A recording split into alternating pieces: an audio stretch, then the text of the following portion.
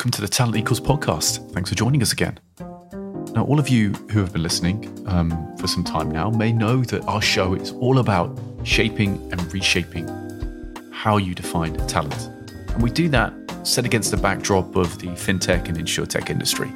But really the lessons that we focus on are universal in their potential for whoever is listening, for wherever you're working, no matter the sector. And in today's episode, we're really going to be focusing on this idea of change and growth as leaders. Because it's so important that as a leader, to grow, to develop, that we have to be able to show vulnerability. We have to be able to go and look inwards and to find the places where we should grow from. And that takes compassion for ourselves, compassion for the pain and experiences we've had which are affecting the way that we behave today, both in our private life, but also in our professional life. So in today's episode, we're going to meet a fantastic teacher, Dr. Sarah Hill, who will introduce us to a very important concept of childhood stories. Sarah and I will be exploring, amongst other things, concepts such as imperfect love and how imperfect love and childhood stories affect the way that we lead as adults in high-stake or high-stress situations. Sarah's work focuses on coaching CEOs and senior leaders from all over the world and understanding exactly why they are behaving in certain ways. It's through this model of childhood stories that so much improvement in our style and ability as a leader can be achieved. And yes, it can be a difficult journey to start, but there are real treasures lying on the other side for leaders looking to live a more balanced life, where the people around them can experience the full and real authentic version of them as a leader. But all of this requires anybody listening to have compassion for themselves and to allow some vulnerability in their life. That vulnerability and compassion really is the doorway to so much great development. Sarah's most recent book, Where Did You Learn to Behave Like That?, gives a guide to coaches interested in working on this topic with leaders. But honestly, I found it as a great guide to this topic if you're just interested in some self-development. Sarah Hill holds a Doctor of Philosophy and a Bachelor's in Communication. She has taught at the Syed, Henley, and Harvard Business Schools and is a visiting professor at the William James College in Boston. Sarah is a thoughtful, kind, very experienced practitioner, so I hope you enjoy this conversation as much as I did. And without further ado, I give you Sarah Hill. Dr. Sarah Hill, welcome to Talent Equals. Thanks for being here. Thank you. Thank you for inviting me. It's really good to be here. Wonderful. So, I want to dive in with a question. How do stressful events of our childhood affect our leadership behavior under stress? Great question. It starts with a trigger, really. So when we get triggered, and the trigger can be anything, and it will be uniquely personal too. So what might trigger me might not trigger you at all. So it starts with that trigger in the environment.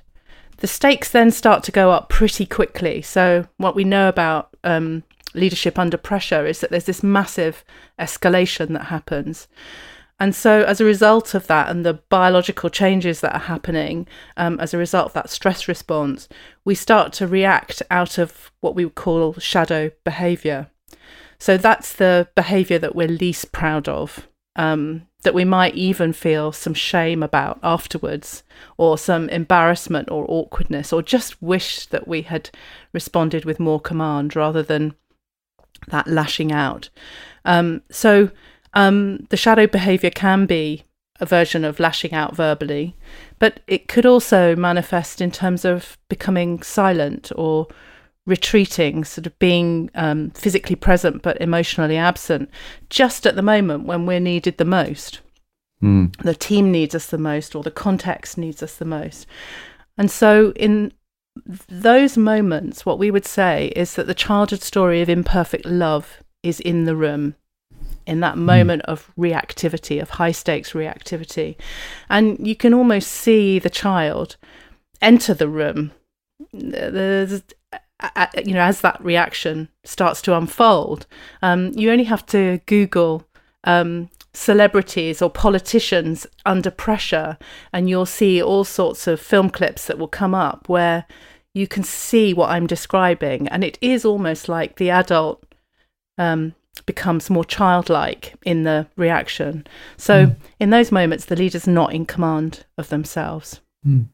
So it's this shadow reality, this shadow play, which we're triggered through a series of unique or everyday occurrences which have a unique effect on us. Yes. Because of the stories and experiences we've laid down as children. Yes. And you specifically talked about imperfect love. Yes. So what is imperfect love? So imperfect love comes from David Cantor, who's the theorist around structural dynamics, who first talked about childhood story and the importance of it in a leadership context and in a behavioral context. And imperfect love is anything from the smallest moments of disappointment, loss, betrayal, abandonment, right the way through to the gravest experiences of abuse, which so many people do experience in their lifetimes, more than we might imagine. So there's quite a big spectrum or big range of experiences that come under that phrase, imperfect love. I love the example of if you picture being a parent being in a department store, say, with their young child who's 5, 6, 7 years old. I've got one of those, yeah. Okay. And momentarily, the child loses sight of the parent. And in that moment, the child is lost. That is a moment of imperfect love. They're lost, they're almost abandoned. There can be a sort of almost like a panic, like where's my dad? Where's my mum? Where's the parent? And of course, what the child remembers is that they were found, more so than that they were lost. But it's an example of how small a moment of imperfect love, how small that can be. So the childhood story is a tapestry of moments like those. That's a great example, because I have clear memories, as many people do, where they lose their parent and they tug on they turn around thinking it's their mother or and they say mum in a shop, and they look up and it's not their parent but their mother. Yes. And it's like this big feeling of like, oh my God, who are you? Maybe to that imperfect love. And I still remember those instances. Yes. I got very clear, and that's like a minor situation. My mum was probably just standing the other side of me and I just turned around. Yes. So that's really interesting. And I think, so I can imagine, and how a parent, though, when they lose their child, I'm thinking when my child disappears around the corner, which is usually because she's going to the magazine section in the supermarket, that I also have some of those emotions that are triggered, right? Yes. Is that an example where I may be triggered in that situation with the same type of reactions or same types of laid down stories that I would have as a child?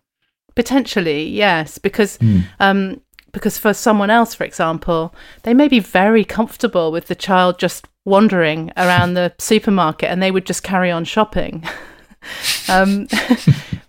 It's no big deal. And they would just say, or they would just know that they'd meet the child at the front door on the way out or something. So it's fascinating how what's high stakes for one person it really isn't for another. And I like the example that we're exploring too, because it's such a small moment. But then if you start to build those or add to them, so a grandparent dies and the experience of that really has a massive impact on the child. Or I can remember being dragged out in front of the classroom aged about 12 by a maths teacher, and I just could not perform. I could not do what the maths teacher was asking me to do. Now, fast forward, and if I get asked and put on the spot to stand up and present something, that experience of the feeling humiliated by the teacher can get triggered. It can suddenly come into the room if I'm not in command of myself in those moments, and really reminding myself, hang on a minute, that was the past. That's not now. It's different now. And you characterize that as imperfect love as well, even that music class experience. Yes. The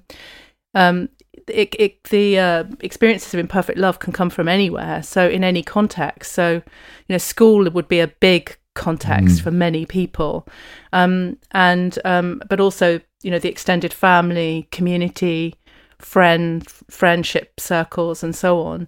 Any part of the environment or context that the child experiences.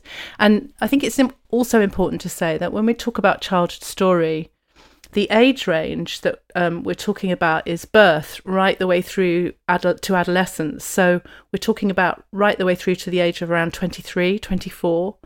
So that includes, if you think that includes university, college experiences, early work experiences, early leadership experiences, all of those experiences are become part of that tapestry, which can get triggered in an unhelpful way when we're in high stakes. I think that's an important definition, actually, that the childhood period enters quite a long duration there. Yes. But it's also interesting that as I was hearing that and I was reflecting on my own framework I was bringing to this, I was going, well, surely these childhood stories are to do with the parents. But of course, I mean, so much of the childhood experience is outside of the parent-child relationship. I mean, I think about my own childhood and think of those formative moments where I was out with friends in the woods, or I was, getting into mischief, doing something I shouldn't have been doing. And that's like a story that's been laid down. And then in my teenage years, like 15, 16, 17, 18, where I moved out and I had from 16, and I remember those are big formative years. So yeah, I can. Yes. It's easy probably to be drawn straight to the parent-child relationship. Yes.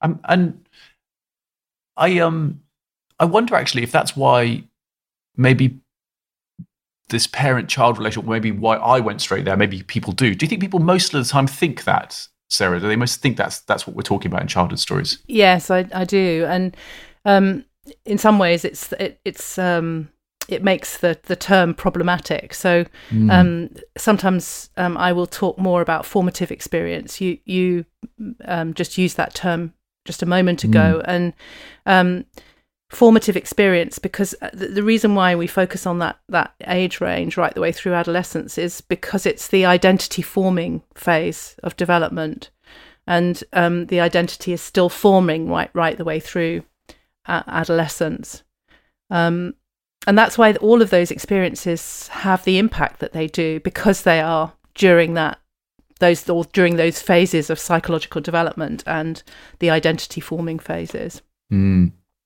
Yeah, I find this idea of like development and our structure as individuals quite fascinating. And I'll draw a sort of rather pithy comment that I remember hearing, and I think it's one of these cliches that actually rings true. It's like, give me a male entrepreneur, and I will give you a male with daddy issues, and. And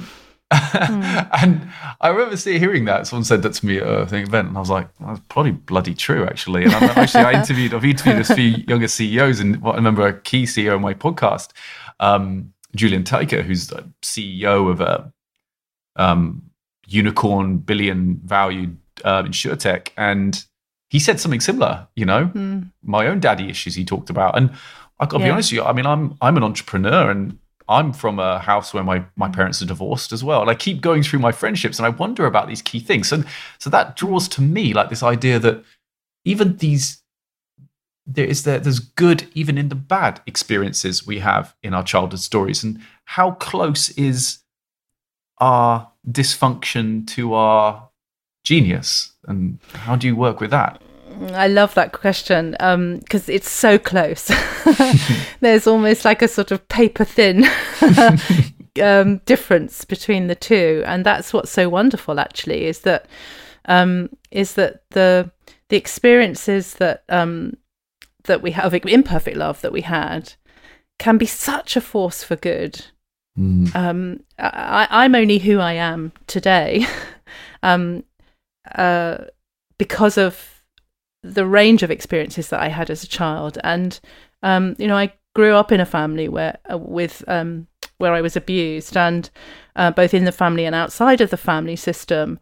And that has made me an extraordinary advocate for working with people to reduce harm. That I would say, if you were to ask me what my kind of core purpose has been in all the work that I've done in my career, it has been, or it's had a purpose around reducing harm, reducing the harm that happens when we interact with one another, for example.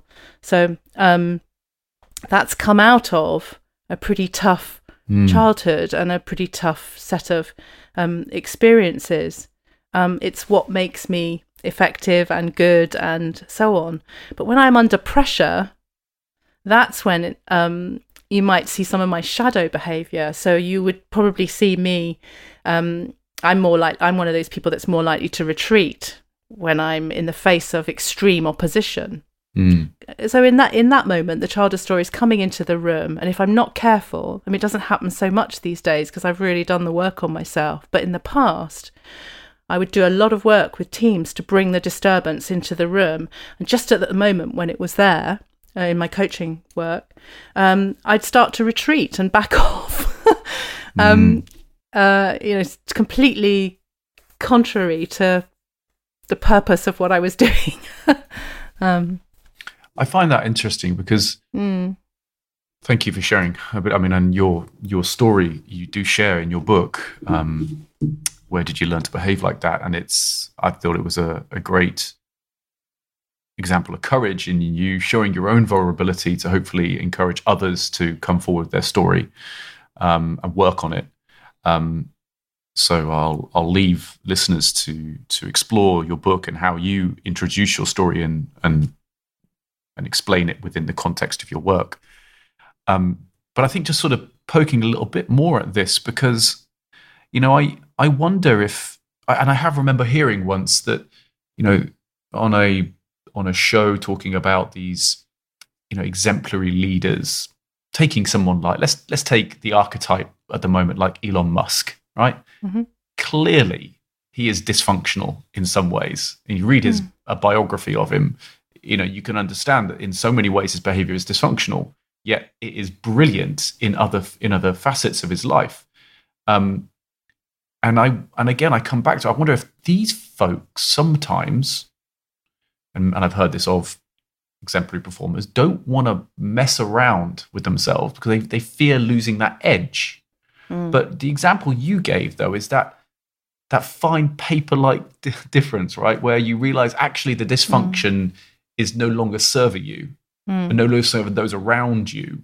And so I wonder, is it a case of throwing out the genius with the dysfunction bathwater? I'm trying to butcher that one there. or is there a way to really, to get a win-win here and improve ourselves without losing that edge?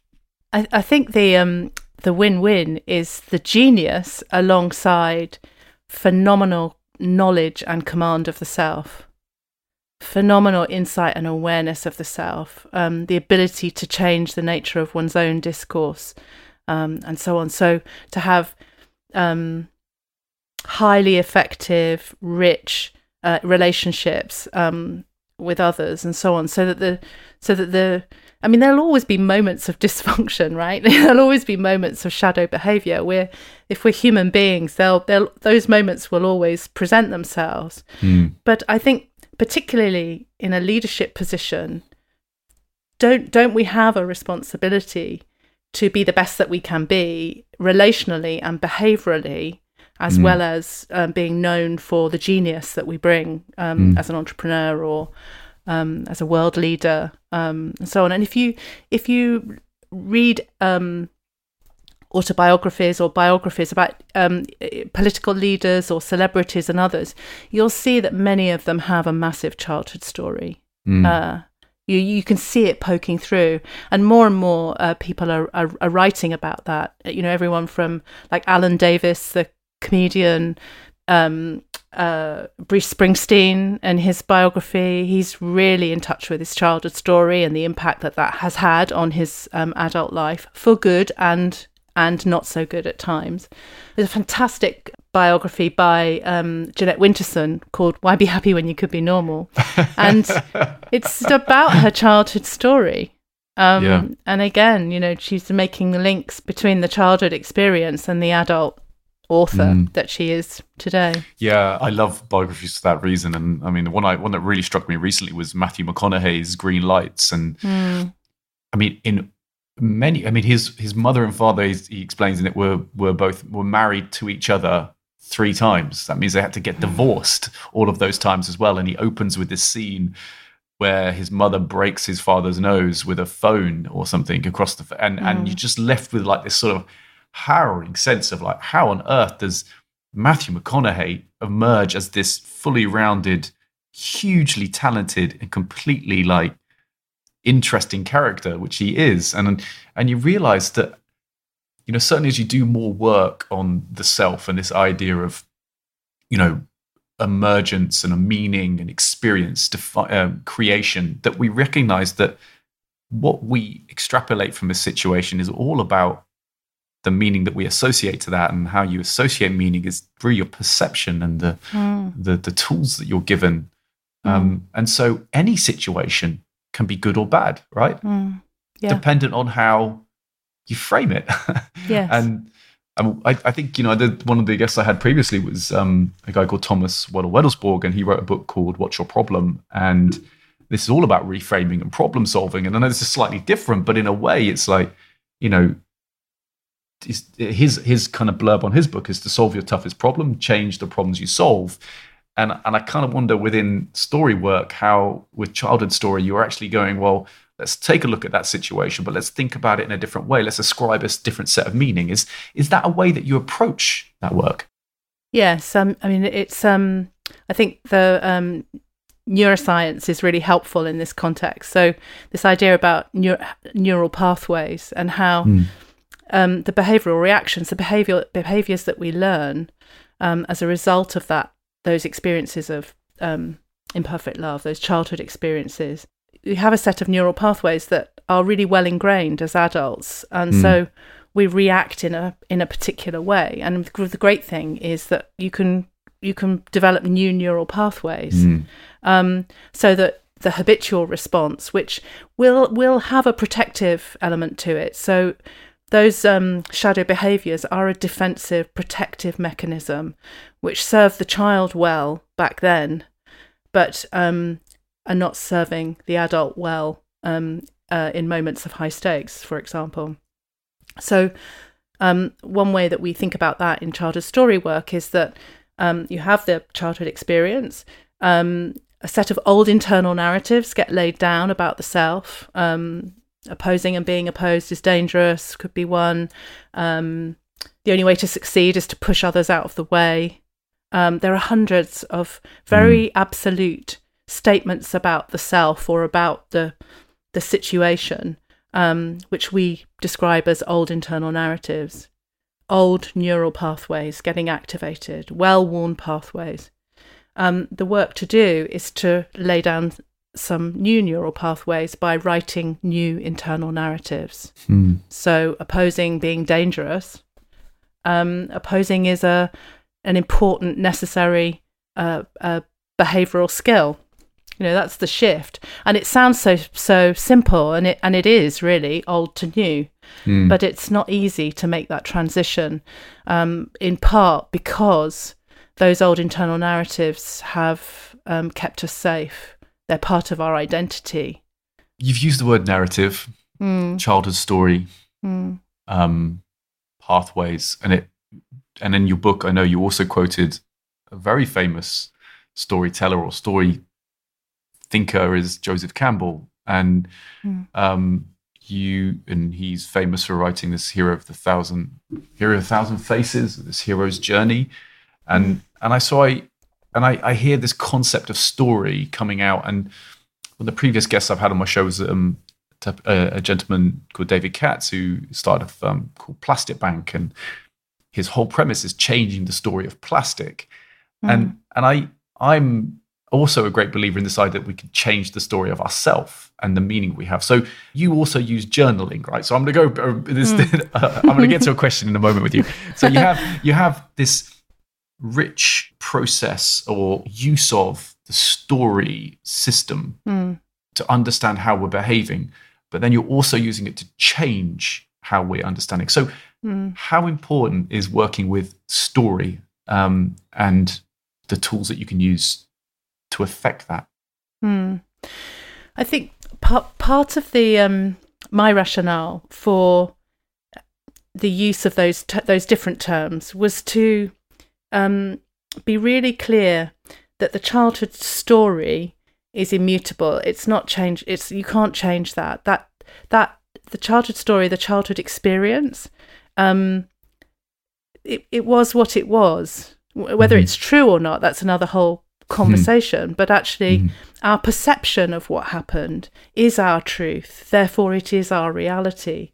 And so I get kind of I would find myself getting kind of having a reaction when I heard people talking about changing the story, because it feels so important to actually honour the childhood experience, the childhood story, that we're not changing that story.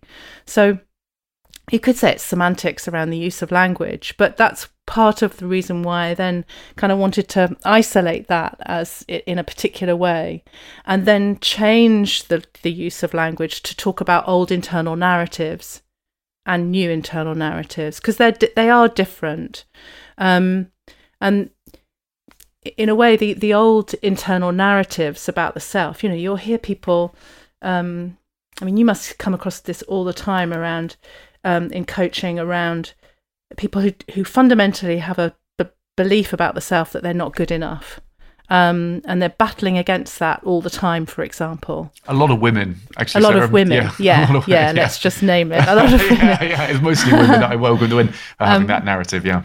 So that I would be listening for that as, and how I would interpret that is that's an old internal narrative, not good enough, that got laid down as a result of the childhood story and the childhood experience.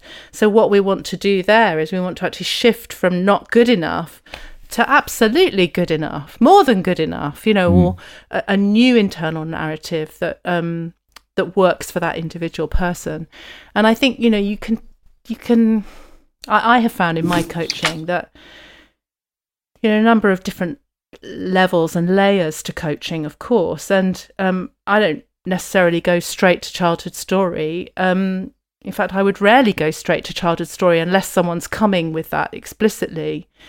But if, as a result of the initial coaching work that I would do together with somebody, the behaviours are not shifting, the old internal narratives are coming back and back and back. They're stubborn, because they are stubborn. They're persistent, and so on. That would be an indicator to me that actually we need to do something a bit deeper. We need to look at what are the roots of that old internal narrative. What's the story that sits behind it? It's like honor the story, but change the meaning. Yes, because there's some work to do to honour the child too. Actually, it's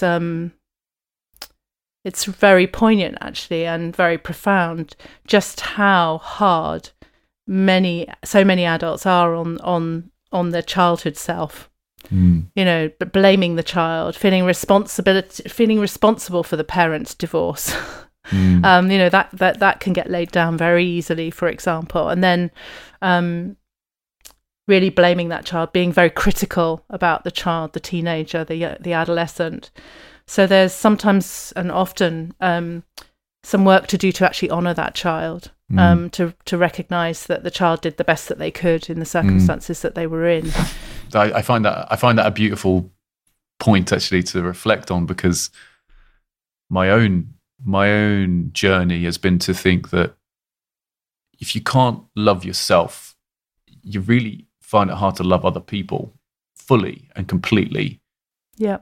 So it's a kind of love for the world when you make peace with and love yourself, because it makes you that much happier, gives you so much more capacity, I've found, to give that kindness out and to be the best version of yourself. And I certainly have felt like when I've done some work, I've done a psychedelic retreat in Amsterdam. I went and did something with psilocybin, and it was a 3-day retreat. It was a fantastic experience. And I think one of the key things that came from me, and I'm looking and observing specifically other men in that retreat many of them were multimillionaires, had significant success. Like, society would look at them and say, big success, right? And to a man, they were saying that I needed to learn to love myself. Yeah. I needed to learn to hug myself. And that hugging, I felt, certainly myself, was the child version of myself, was like, it's okay to say and embrace myself and say, it's okay. I got this. And I think certainly for my own journey has been to say, I think maybe what I've experienced with that shadow play in myself has been to say, well, it's okay, young William. Adult William's got this. Yeah. You absolutely. don't have to come and, be scared or bring all of that. Yes. Yeah, that emotion. I can, as an adult, take this on and be more level-headed.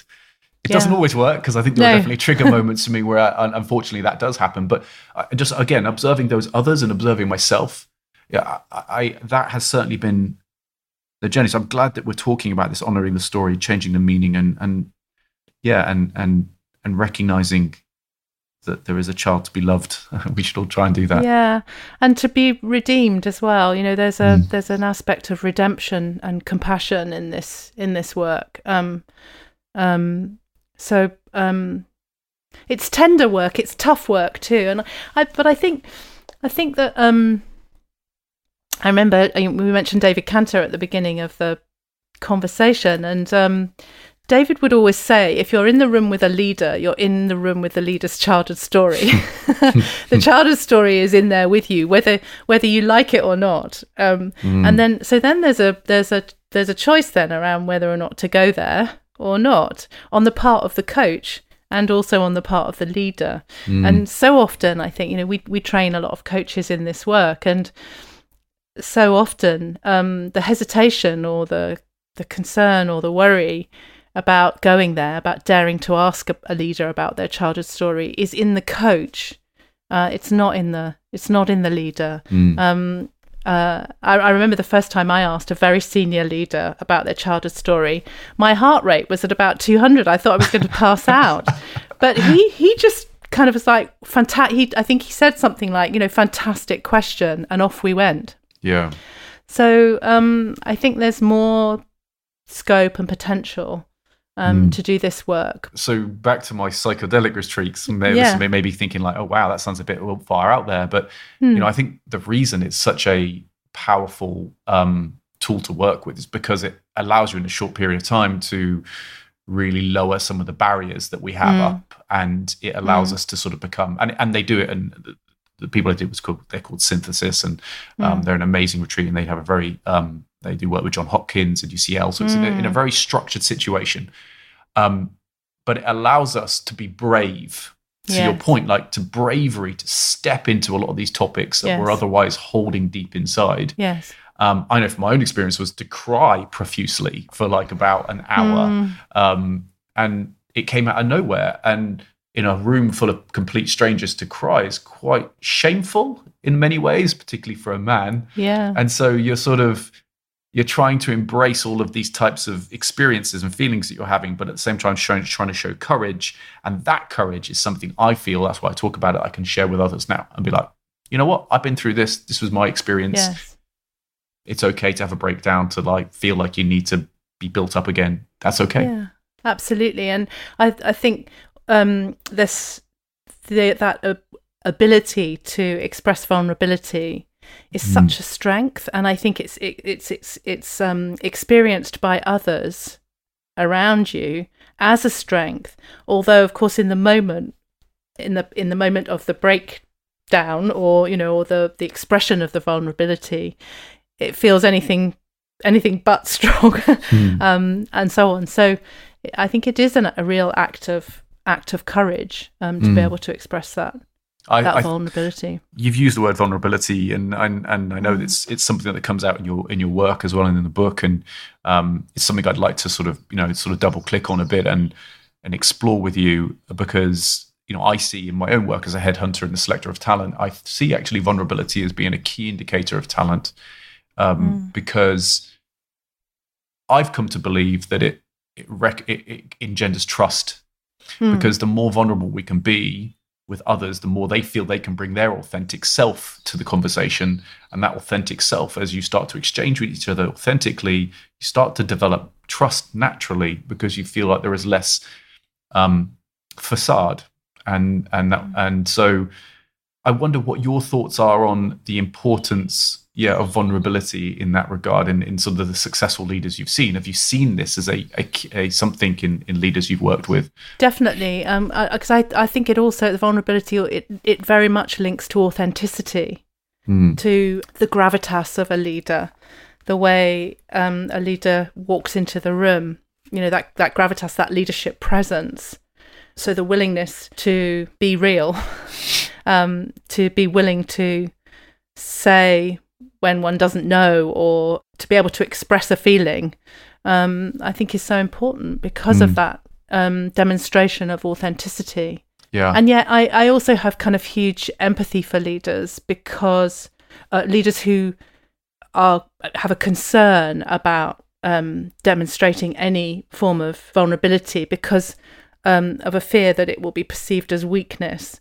And I hear time and time again concern being expressed about it being career limiting, or potentially even professional suicide, to engage in coaching that would maybe take that person into this sort of territory. So it's oh yeah, it's challenging. yeah, and I have no doubt. I mean, again, there is a yin and a yang to vulnerability. There is to some, vulnerability will be seen as a truly authentic and warming and endearing quality. To others, it will be a sign of weakness that they feel they should exploit and use against you. Yeah. I have absolutely no doubt those people exist. I know they exist. I've seen them operate in organizations. But for me, it's like this. It's still worth going to, because vulnerability is a form of humility, and humility is that route to so much learning, to this opportunity of opening up a potential for new growth. And it's only there in humility, because if we lock ourselves in the ego, we lock ourselves in a certain sense of I am strong, I will never be wrong. Well, that's such a road to destruction, in my opinion. Yes, absolutely. And of course, as we're talking, I'm thinking, well, for those for whom vulnerability is a no-go, there'll be a childhood story at the back of that. Think about how many children, men especially, boys and men especially, are told, don't cry. Yeah. Don't cry, be strong. Face up to the bullies, or, all of that messaging. And if that has been very, very strong and modelled very, very powerfully through those identity forming years, it's quite a big ask then to ask a successful senior leader, to change that. And yet, actually, if that leader looks out around them, they may find that some of their relationships are not as good as they could be, because that's missing from their repertoire. So actually, they would be expanding their leadership range, their behavioural range, by integrating that into their leadership. So even more successful, even more genius. Even more genius. Yes, absolutely. Yeah. I am entirely with you. And that's when I thought of actually Elon Musk, back to him when he was on the Joe Rogan show and he broke down and cried. And I thought that was a beautiful moment, because I'm like, that is human. I mean, I'm notorious for getting a bit teary at the weirdest situation, where any sort of kind of lovely, intense emotion takes place between people. Even in a working situation, somebody gives me a compliment and I'm feeling the love and I get a bit teary, and I'm like, oh, damn it, Will, why are you getting teary now? But I think actually that's why, in so many ways, I prefer working with women, because I feel like women are so much more comfortable with their emotions. And although inversely, a lot of women trying to hide that in the workplace because I think maybe it shows weakness. But I would say it's actually really endearing, and it's really, authentic, and it allows us to be both positively emotional and negatively, so. And I'm really with you on that. And then I'm smiling because I'm thinking, that, so there's a congruence in our, and a connection between yours and my model, our model of how we see the world, of how we, of what we value, of the behaviors that we prefer. But I'm also thinking about other listeners to the show, and who might be thinking, are you crazy? You're kidding me. What? You're asking me to be vulnerable? You are crazy. Do you know what? I've heard it. Absolutely. I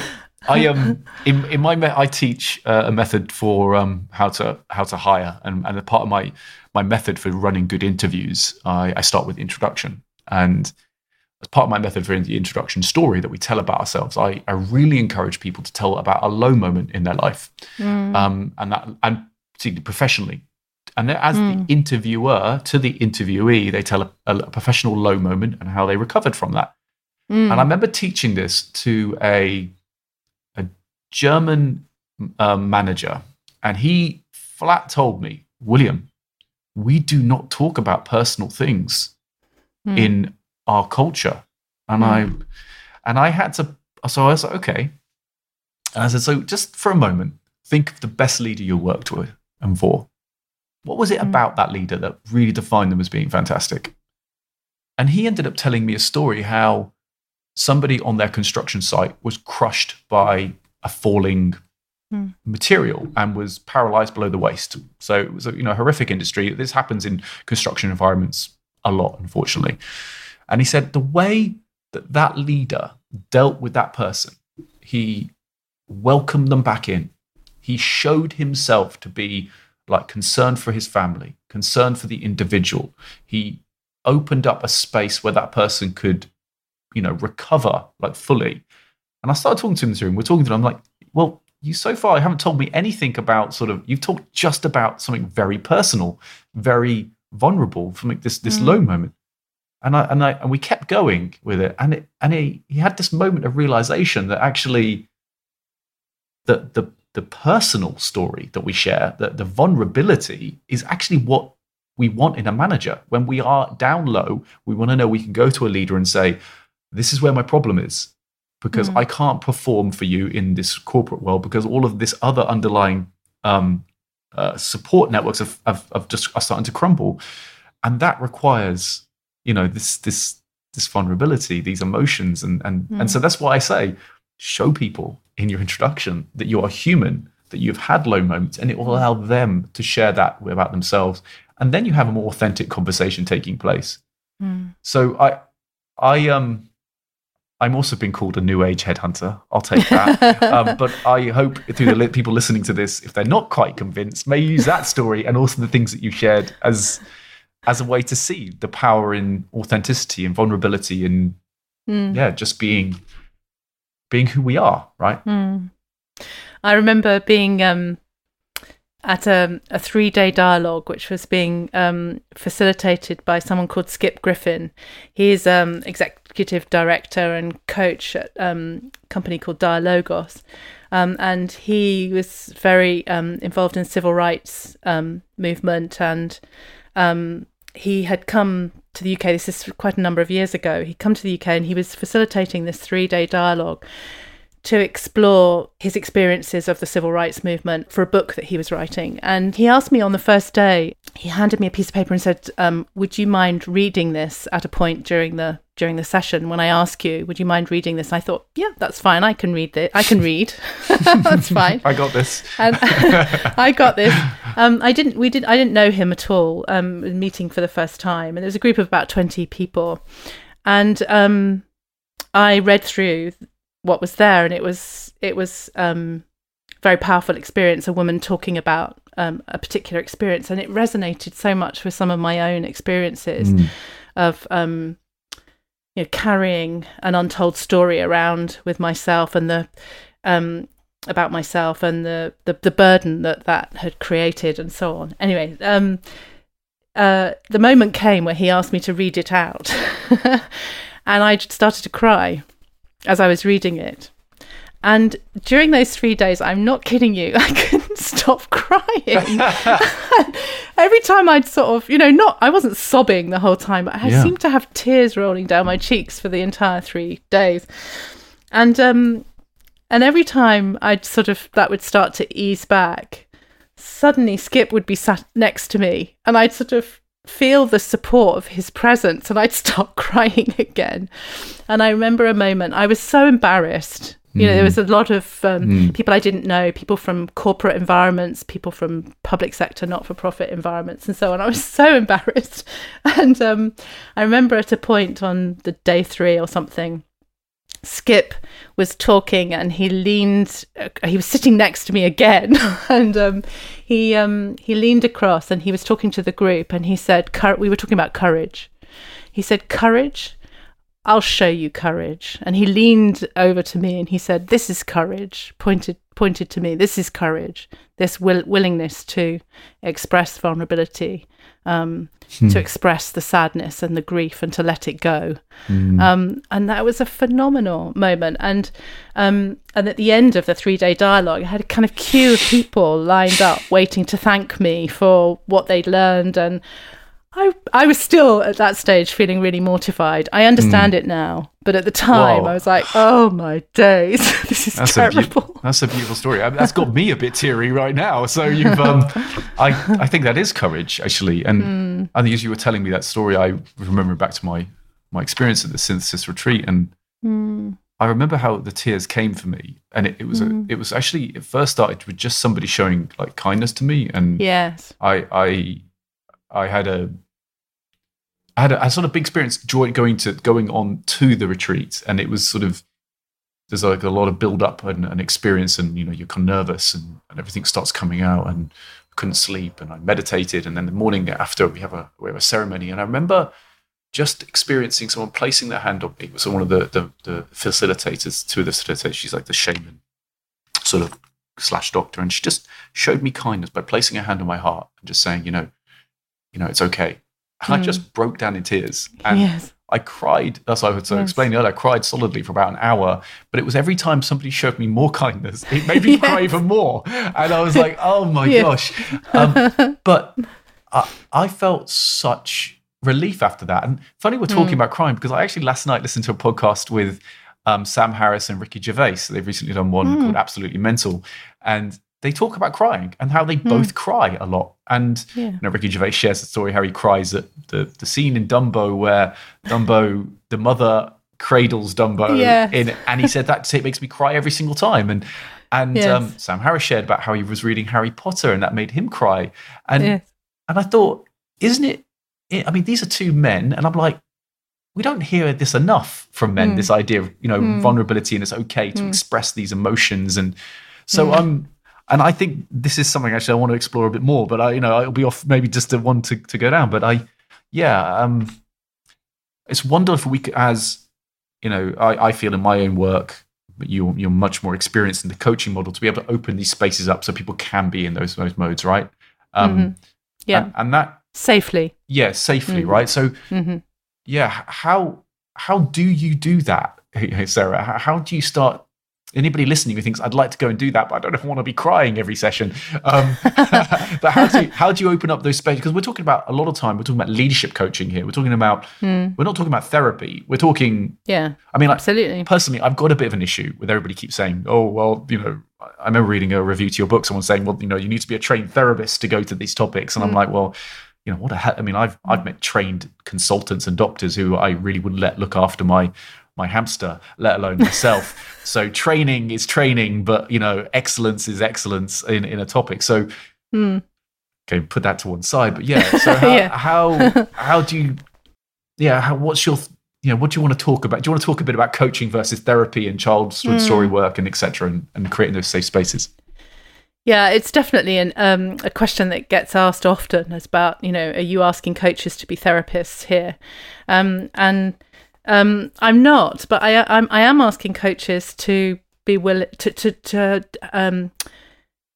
be able to work with a leader in this kind of territory, So work with them behaviourally to have a model for and a practice and supervision and all of those things, to be able to ask a question like, where did you learn to behave like that? To be able to go to formative experience because of the impact that that formative experience is having on the leader in the here and now. So I understand the concern. There's we could do a whole hour talking about therapy versus coaching versus therapy. In some ways, one of the ways that I think about it is that there's therapy in coaching and there's coaching in therapy, and so on. And I think I'm not a critic of therapy at all. I think there can be a stigma around going for therapy, particularly in a leadership context. So particularly in the UK and Europe, maybe more than in absolutely. the US. But yeah, absolutely. Anything that I say about coaching the childhood story, if there was a trained therapist with us in this conversation, they would probably likely say, well, yes, that's I do that in my practice too. It's about your model, I think. And I would also say, in coaching the childhood story, we don't dwell on the story. We don't get stuck in the story. We're really drawing on data from the childhood story in order to inform the current behavioural context or behavioural challenge that the leader is working with. It is a relational approach, and yet childhood story work can happen in a 10-minute conversation, or it can happen over many sessions over many years, actually. There's a wide spectrum. I've definitely worked with leaders where I've had one conversation with them and they have gone on to talk openly about how that one conversation unlocked something, enabled a transformational change of some kind, and gave them what they were looking for and needing to make some more, behavioural changes. But then I also work with leaders over an extended period of time. Depends what's in the story, the extent of the abuse, for example, that people might have experienced or encountered, how stuck some of the behavioural patterns are. Those old internal narratives, they are very stubborn, very persistent. Yeah.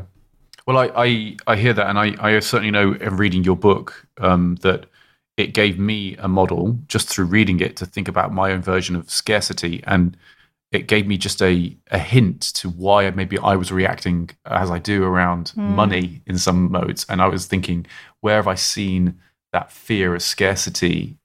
I grew up with not a lot of money, in a family not a lot of money. So I was like, okay, well, no wonder there I am back as a child, worried about money. Here I am as an adult, worried about money. How is one informing the other? And it's easy for us if we're, self-reflective enough to, like you said, just have that one question. So it doesn't have to be this huge, deep exploration, but it can be something more if you want. Before we finish up, and I'm mindful of time, and one of the questions I want to have, and we've mentioned his name a few times now, and I think his model is very important. So, what does David Kanter mean to you, and how does he fit within the childhood story work? So David sadly died just recently, just a couple of months ago, age 93. He was a clinical psychologist, family therapist. He built out his model, structural dynamics, back in the early 1960s. And what the structural dynamics model offers is a way to read what's happening behaviourally, structurally. So what we do is, in parallel to listening for content, we also listen for structure. And in his model, he talked about the relevance and impact of the childhood story on behaviour. So it was very central to the model. Although I think it'd be fair to say that it was perhaps the least well-developed part of the model. And I met David when about 10, 11 years ago.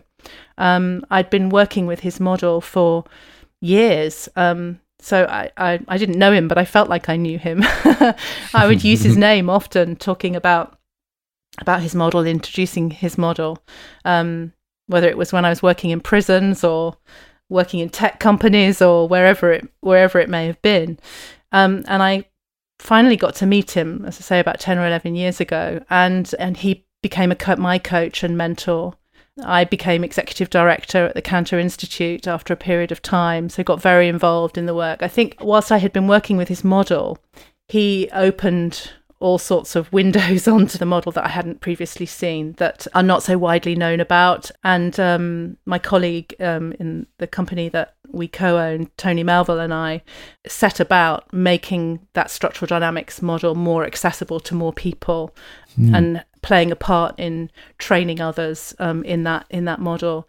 On a personal level, he was like the longed-for parent that any unhappy child is seeking at the end of waiting at the end of a street. For me, he really was that. He was kind and generous. He was incredibly frustrating as well. He was hugely creative and had hundreds of ideas and so on. But a special person, a special leader, a special thought leader, and huge influencer. And I don't think his model has had as much recognition as it deserves. And so I'm very committed to playing a part in ensuring the legacy of his ideas. And so the My Childhood Story model links very closely to his structural dynamics model. The two things are integrated, really. Thank you.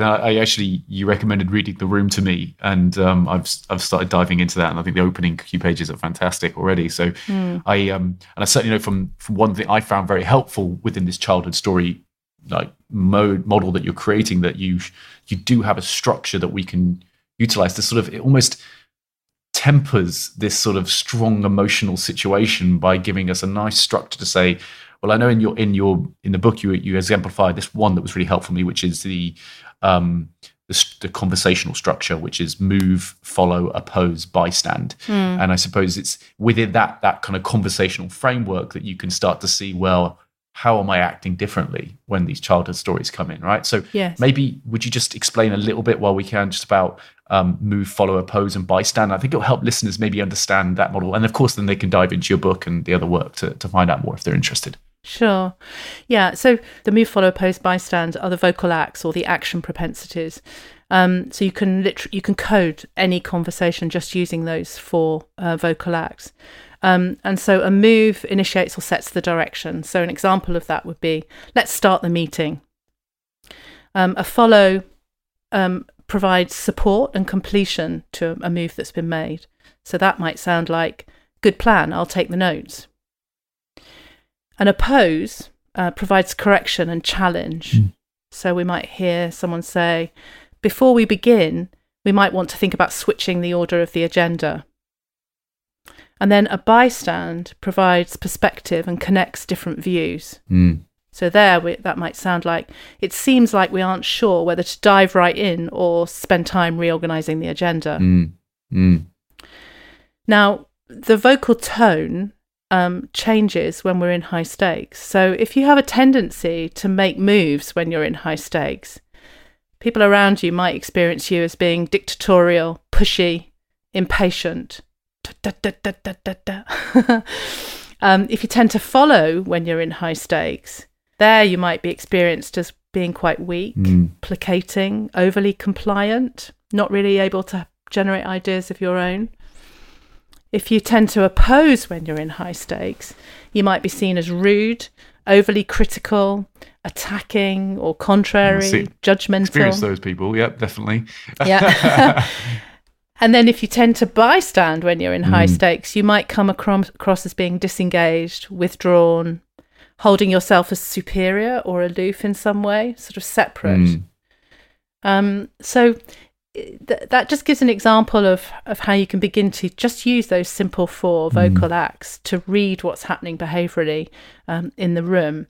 And where the childhood story can come in is if you were to look at my profile historically, it's not true now, but historically you'd have seen me using oppose very rarely, avoiding it.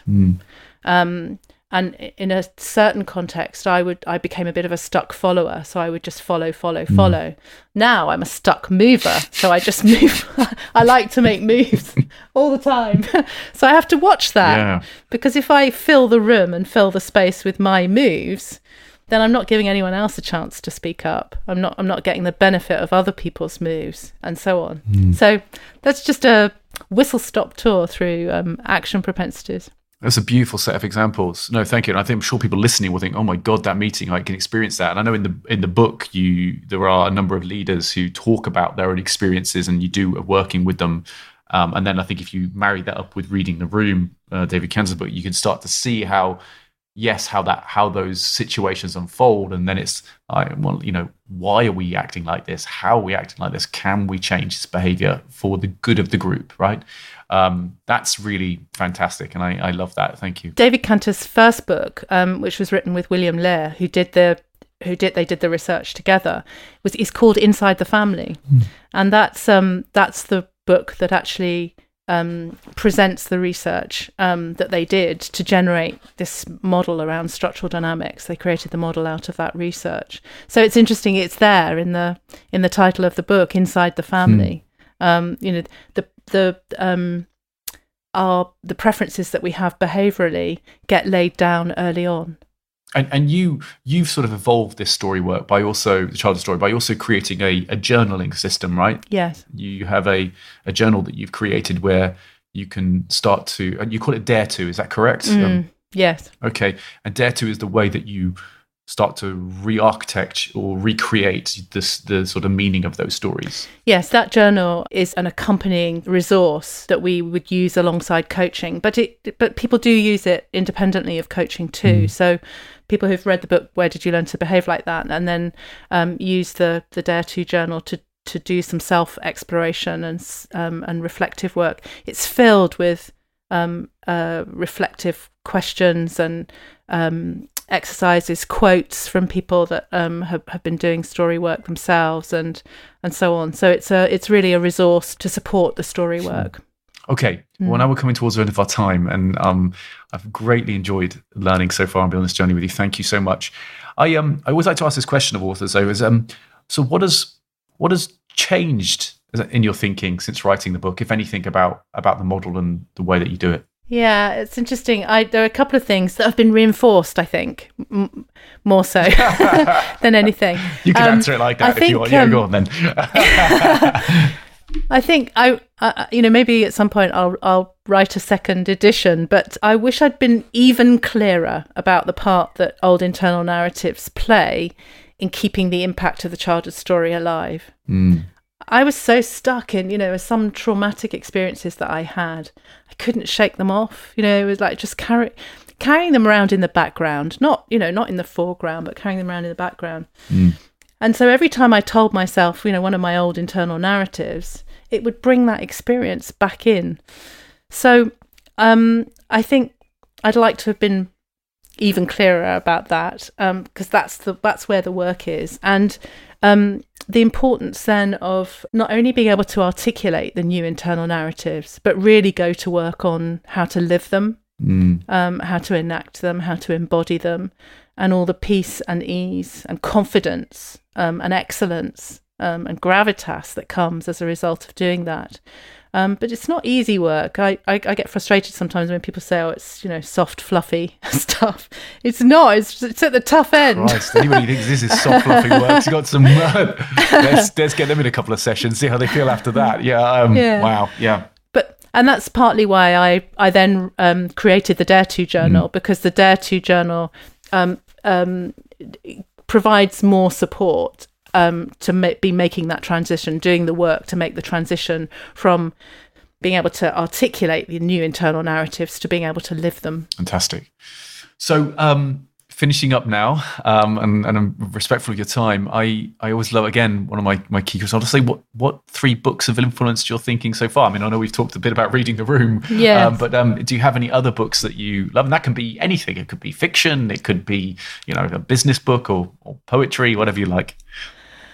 Yeah, so the first one is a bit of a surprise to me, but when I was thinking about this, I thought, gosh, yes, that book did really impact me. And it's a book by someone called Clark Mistakis, and it's called Heuristic Research. And it was when I was doing my PhD, and I was immersed I'd done quasi-ethnographic collaborative research, and I was swimming in data, and then trying to think about how to analyse that data. And I just by chance found this book about heuristic research. And the bit that really stands out for me is the importance of immersing yourself in data, immersing yourself in experience, and allowing it to incubate. So you kind of like walk around with it, and that it the analysis starts to almost happen by itself in a way. Anyway, that book has and that whole idea about heuristics and incubation and immersion has featured in so many different ways in my work over the years, because that's going back to the sort of mid-1990s. Well, I love a heuristic, so I am got to check that one out. That sounds fantastic. Very interesting. Another one would be a book called A Path with Heart, which is by Jack Kornfield. And the reason that this was so influential for me was that it was my first introduction to mindfulness practice and the importance of presence, and an introduction to the Buddhist teachings. And it doesn't sort of heavily cover Buddhist philosophy, but it's just a really practical, accessible book, which I found myself, as I was reading it, turning down the corners of the pages. And then I realised I would just be turning down the corner of every single page. But I just loved it. So A Path with Heart by Jack Kornfield. And then the third one would be Dialogue and the Art of Thinking Together by William Isaacs. And this was kind of huge for me, discovering dialogue as part of cultural change work. This is, again, going back to the sort of early 2000s when I was doing this work in prisons in the criminal justice system here in the UK and also in the US, using dialogue as part of a change methodology, bringing people together who don't generally come and talk and think together. Actively bringing them together to be part of the change effort, and so on. I could say more, but it's a fantastic book, and really opened a door to me in terms of what I do today. Introduced me to David Kanter's model of structural dynamics, because it's described in there, but also said so much more about the importance of dialogue and what that really means. It's a fantastic book. Wonderful. What a wonderful three selections you give me. May I ask, is Buddhism part of your life? Is that sort of something you...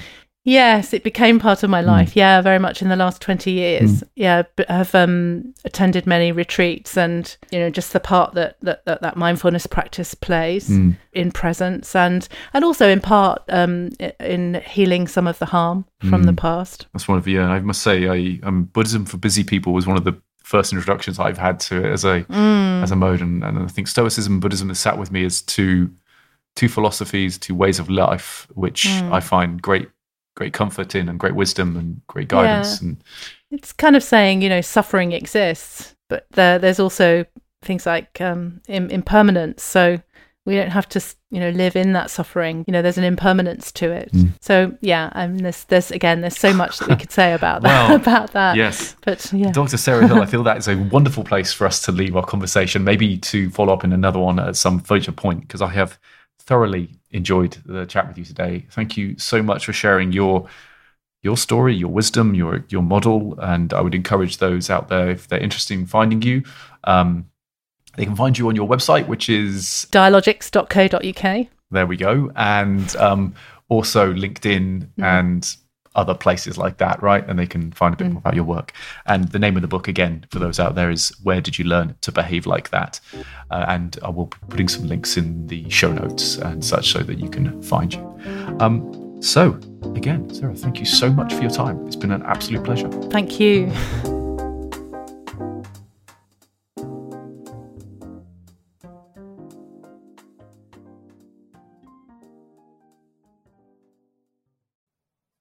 So if you enjoyed this episode, please remember to subscribe or leave a review on wherever you get your podcasts. It really helps us, so thank you very much. We also have a newsletter on our website, talentequals.com, so you can keep up to date with all of the things we're doing here at Talent Equals and the amazing guests that we have coming up this year.